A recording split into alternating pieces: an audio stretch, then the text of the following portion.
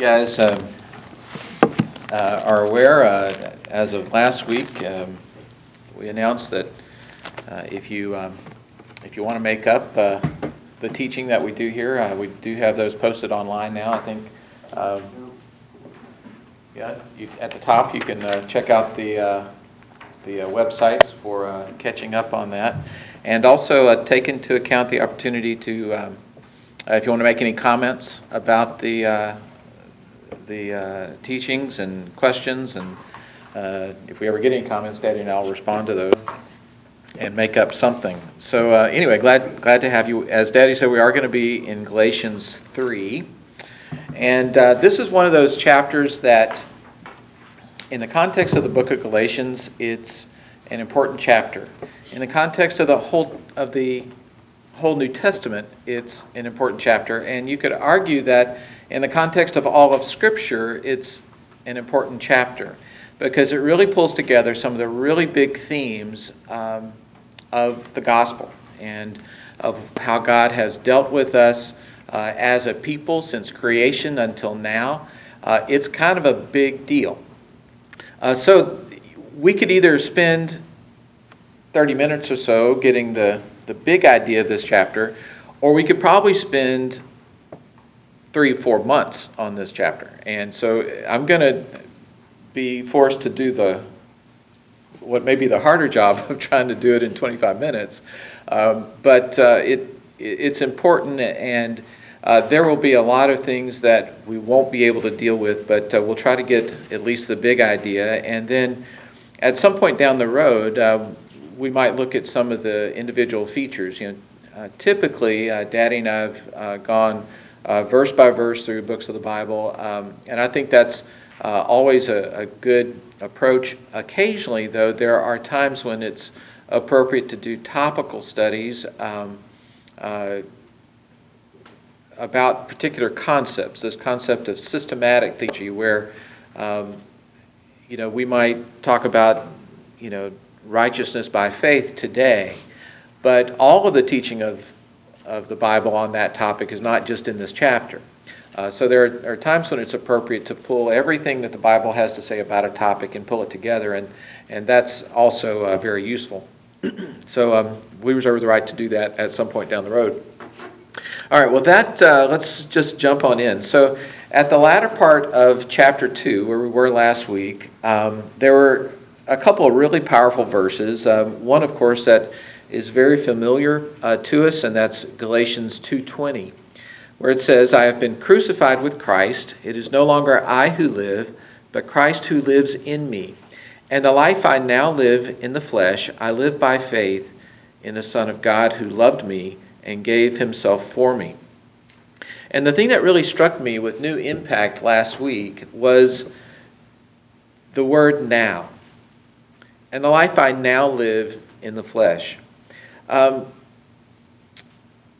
We think about the gospel many times in the context of conversion, of what is it that gets me saved. And that's germane to our topic today, because there were people teaching that faith in Christ was not enough to be a Christian. You had to do other things, specifically keeping some of the ceremonial laws of Judaism, more specifically keeping the concept of circumcision, that you had to do this other thing too in order to be a Christian. But the gospel is not just about conversion, it is also about living your life. And that's the part that struck me last time when it said, "The life I now live in the flesh."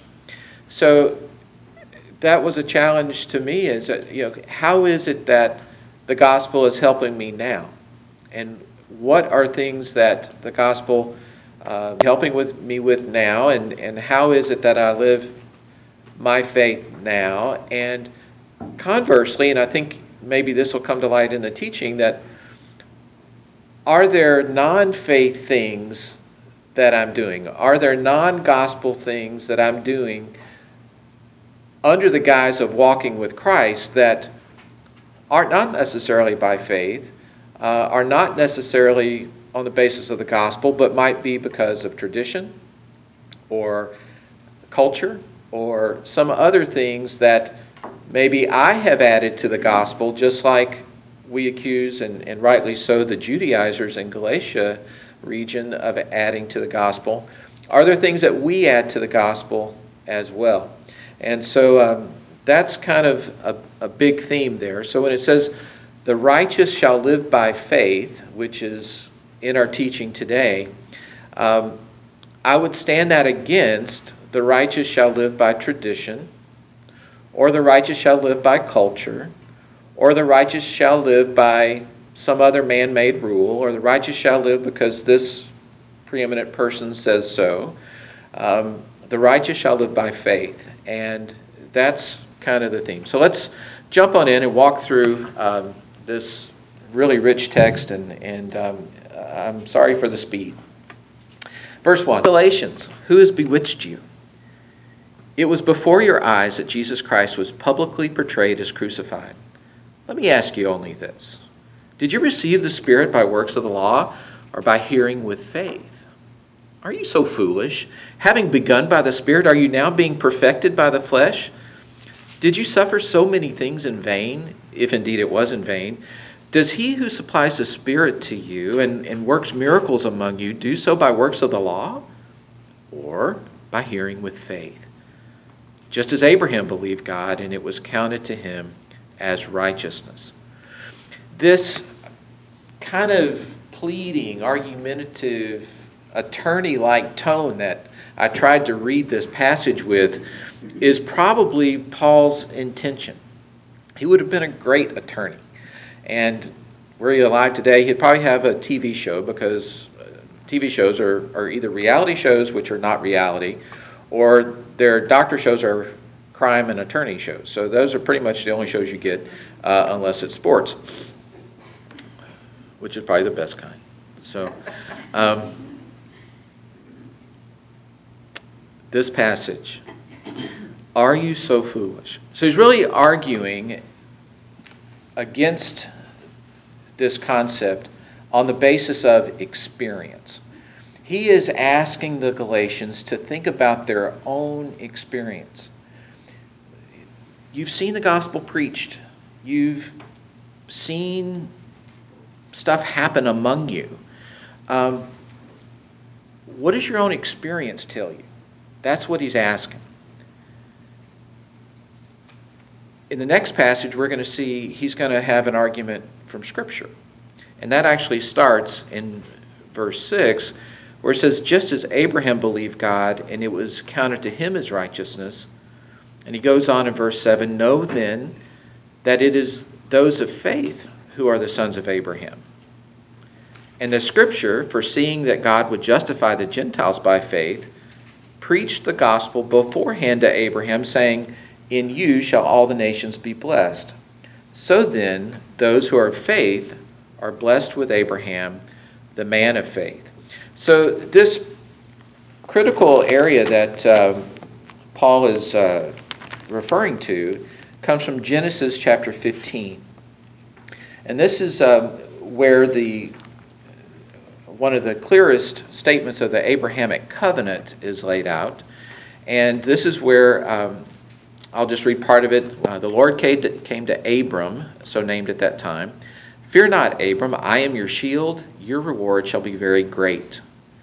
And he goes on to say, but I don't have any children through which I could have a reward. And there's this negotiation.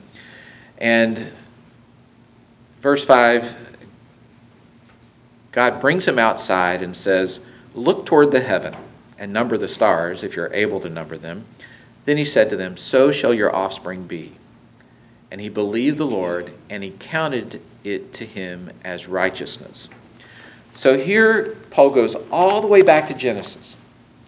Father Abraham, the father of the Jewish nation, you might say, before it was even Israel.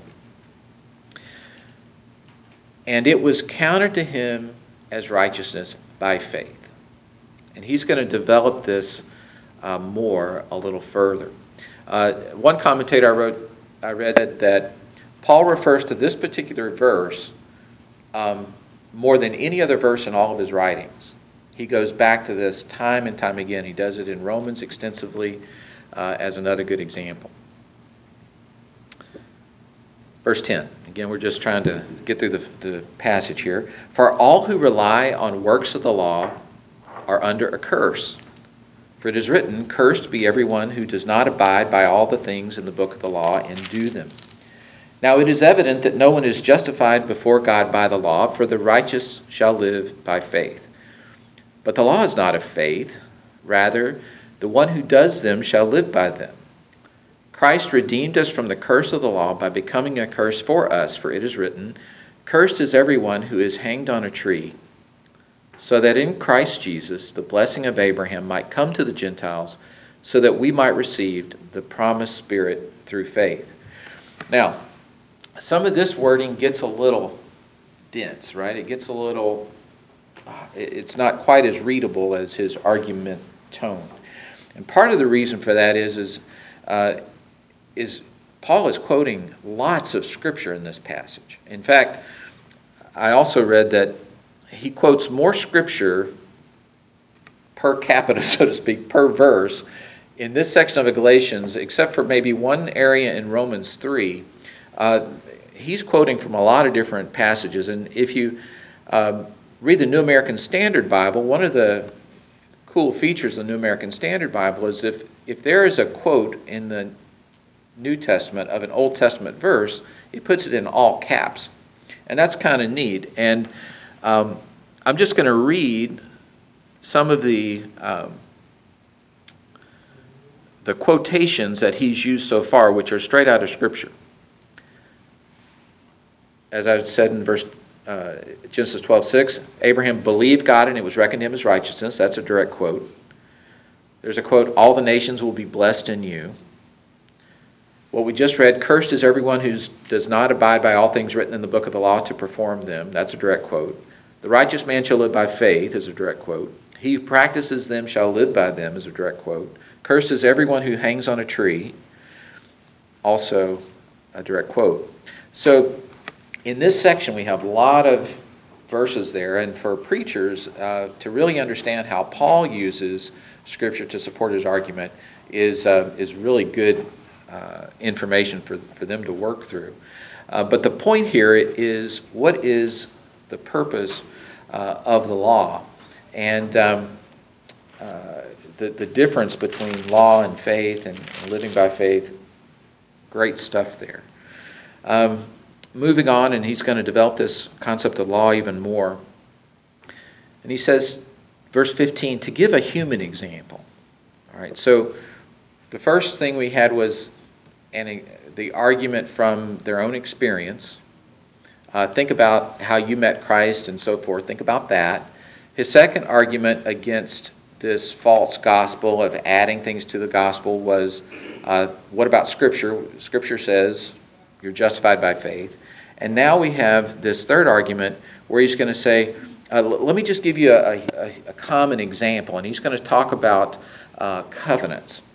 He said, to give a human example, brothers, even with a man-made covenant, no one annuls it or adds to it once it's been ratified. Now the promises were made to Abraham and to his offspring. It doesn't say offsprings, referring to many, but referring to one. And to your offspring, who is Christ. This is what I mean. The law, which came 430 years afterwards, does not annul a covenant previously ratified by God so as to make the promise void. For if the inheritance comes by the law, it no longer comes by promise, but God gave it to Abraham as a promise, by a promise. So again, he's arguing against the law, things added to the law, and he points out the fact that this righteousness living by faith came over 400 years before the law did. So Abraham was not justified, was not righteous before God by the law. It was before then. Now, the Judaizers at this point were probably hoping that he would maybe kind of agree with them. I think they've got the idea that he doesn't agree with them. But the Judaizers would have been in agreement with him so far.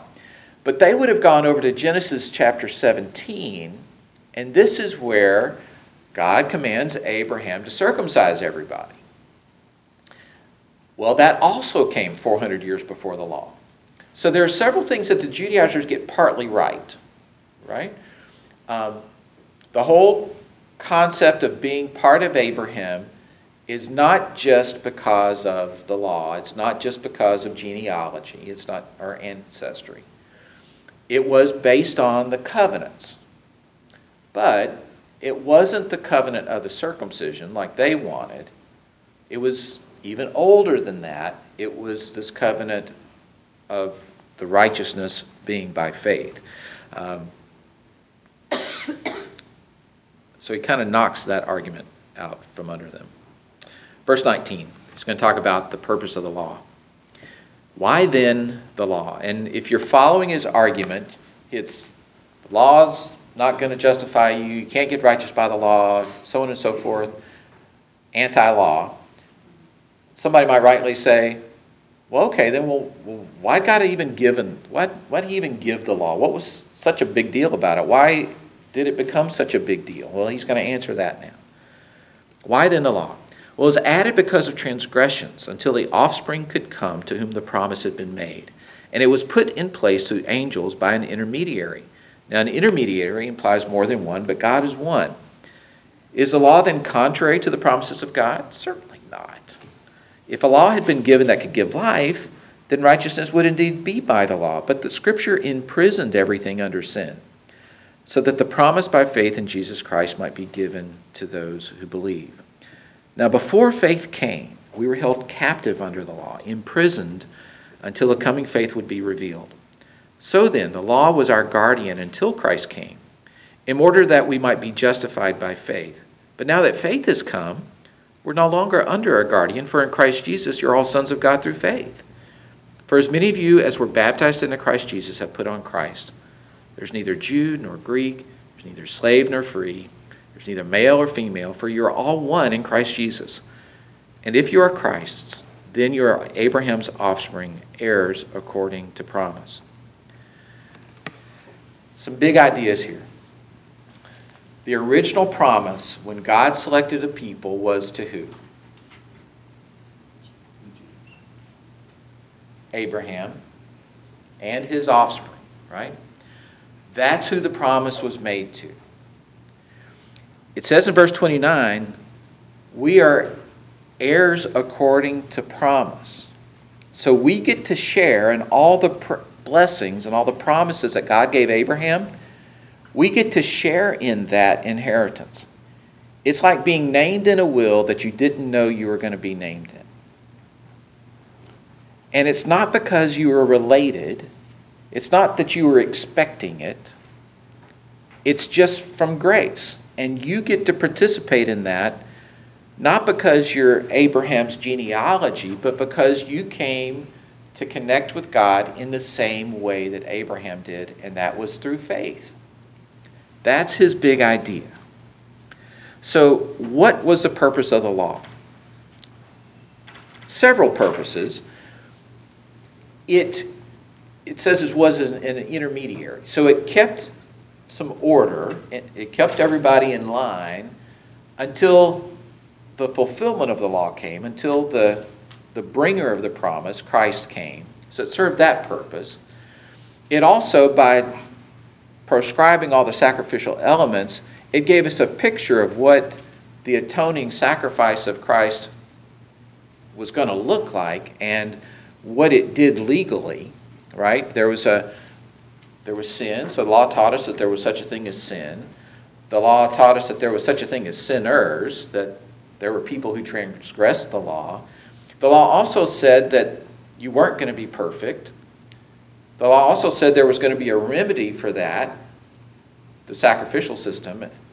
But it also said that wasn't complete. It wasn't the ultimate thing. It was an intermediary thing. In fact, there's Pastor N.T. Wright of England. In his commentary, he gives his own translation. Just, I guess when you know Greek, you can do that. And he translates this where it says in verse 23, or verse 24, so then the law was our guardian until Christ came. He translates that as babysitter. The law was our babysitter until the real thing happened. Because apparently that word was the word that they used back then for babysitter or au pair or nanny, or it was the person that you subcontracted out some of that child care, and you trusted that person and you expected that person to maintain the family rules, and so this was the law was our babysitter. I thought that was good. Babysitters aren't bad, but they're stand-ins, right? And they're okay until the parents come home.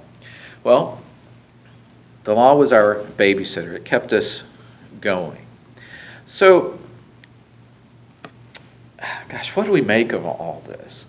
The thing that kind of struck me as I went through this was, again, he's really talking to this group about conversion and how is it that they became sharers of the promise. And I don't want to lose that original context.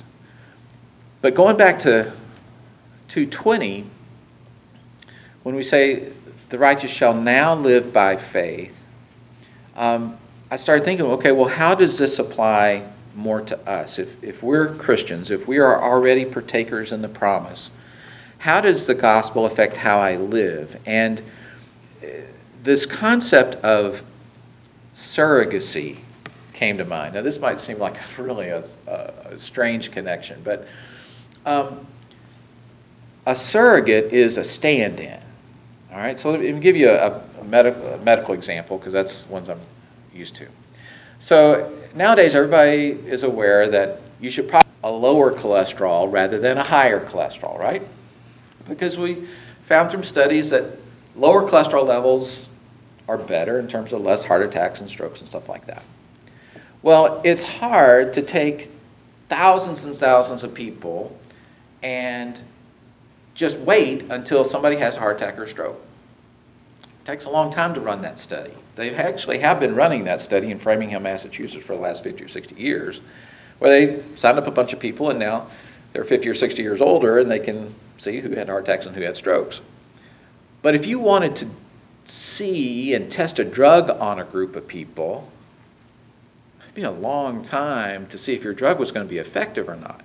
So we use surrogates. We say, okay, we think lower cholesterols are better, so we're going to do this research and we're just going to check cholesterols on everybody and see if our drug works. Because now you can find out in a year or two, is it going to lower cholesterol or not? So we use cholesterol numbers as a surrogate for who's going to have heart attacks. Well, I think sometimes Christians, especially Christians who have kind of grown up in church, we use surrogates for whether someone is a good Christian or not, right? Because we don't know what's really in their heart. So you might say, well, we have these surrogates. And in fact, Daddy and I do this about, what commentators do.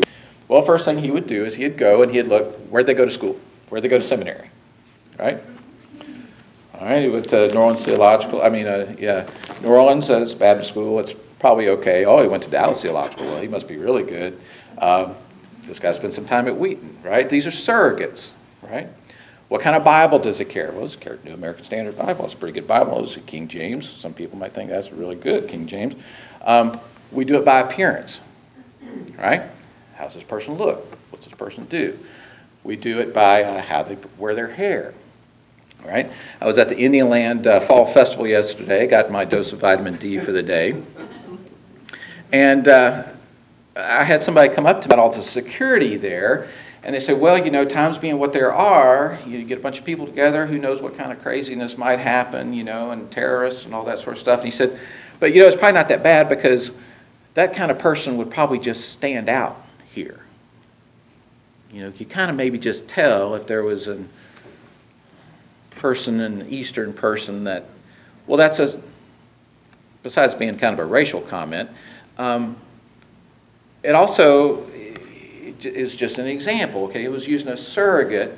You can't really tell if this person is going to be a threat or not, but you might look at their appearance and get some ideas. Of course, we got plenty of crazies in South Carolina that look just like us, but we use a lot of substitutes, right? So I'm not going to really, well, I don't know. I better not say what I'm not going to do because I might turn around and do it. But I'm going to give you an example of something. So I want you to turn back your clock. Most of us are old enough, Sherry, you're an exception. Most of us are old enough to turn back the clock to the day, and some of you women might have been confronted with this. There was a day when some of you might have wondered, I think I'm going to wear pants to church. Right? All right, how many women, there was a day when you didn't wear pants, and then there was a day when you kind of started to wear pants to church, right? I see some hands over here. All right, so I want to read just real quickly because I think this is kind of cool. I Googled, is it okay for women to wear pants in church? And I got some interesting things. And I found the rather godly response that reformulated the question, do godly women wear trousers? That was the way. And I kind of knew right then where this was going. All right? So just listen to me. This is a pastor describing an encounter with a young lady who approached him about whether to join his church or not. And she says, do you believe it's okay for a woman to wear pants? He said, yes. And she said, well, you do? And he said, absolutely. And she says, but you're an independent Baptist preacher. Aren't you supposed to believe that women must be in dresses only? And he says, this is funny. You'll see later. It's not scriptural, I said, and therefore I reject it. You see, ma'am, I believe the Bible, the one right here in my hand. If this Bible says that you can wear pants or can't wear pants, then I'm obligated to tell you that. But it doesn't, so I wouldn't dare tell you that. She sighed. She says, where have you been hiding all these years? How could I have missed you? She went on to tell me that she had attended a good local independent Baptist church for a number of years. They were soul-winning, bus-running, fire and brimstone preaching, fried chicken-eating Baptists. She loved the church, but she hated the fact that she was forced to wear dresses all the time. She hated even more the fact that it was never revealed scripturally to her satisfaction why this was being imposed upon her and the other women. Even when she asked the pastor, he never pointed her to where the Bible says a woman should never wear pants, and so on and so forth. And then after telling this story, he says, this is one of my reasons for writing this little pamphlet that he wrote. There are far too many women in independent Baptist and other conservative, though non-Baptist churches that are in the same dilemma in this precious lady, as this precious lady. She left the church, went overseas, came back, and was faced with this decision about what church to go to. So it says, because of this, she languished in a rotten, liberal, NIV reading church, unwilling to put herself under that dress code again. So the ironic thing here is that he has done what he's accused. He wants to liberate her from not wearing dresses all the time, right? God bless him for doing that. But yet he's going to be very disparaging against this other church because it reads the NIV Bible, right? I just think that's a little ironic. Almost as ironic as the fact that I was at a booth handing out sunscreen and forgot to put some on. So there are a lot of surrogate things that we put on, right? We look at things from the outside just as much as some of these folks were doing. I saw some young kids running around, and they were all about, there was a couple teenage girls that came by the booth, and they just looked, you might say, a little worldly. They were all about their iPhones and everything, and one put it in her pocket, and you know how the pants are pretty tight, and the pockets are pretty small, so the iPhone only fits about halfway into the pocket. But then as she turned around, I saw in the other pocket was jammed in a Gideon New Testament that they had been given out a few booths down. And I thought to myself, okay, I was real close to being guilty of the same thing that some of these were doing, is judging from the outward. And, you know, to her, there was nothing disrespectful about her putting her iPhone in her back pocket. I guarantee you it was one of her most valued possessions. Just like there was nothing disrespectful about taking that New Testament and putting it in her other back pocket. we need to realize that there is a lot of gray out there. None of us is going to get it perfect even a little bit of the time, and none of us is going to get it even close to perfect all of the time. So I think we need to be careful about how we look at people, how we judge people, and try to really live by faith rather than by law. Because Jesus really amped it up a notch, right? He didn't really talk about murder, he talked about being angry. He didn't talk about adultery, he talked about lust. All right? And this has kind of thrown me off a little bit too. And I have a new daughter-in-law, as you guys know, and just love her. I gave it some pause when she came home a while back, and I heard them talking and realized that she had gotten a tattoo. Our family, we really didn't do tattoos. I kind of went through this a little bit when my daughter got a nose piercing. But at least piercings are in the Bible, so I couldn't say too much about that. I wasn't sure that tattoos were in the Bible, so I was a little, head scratching about this.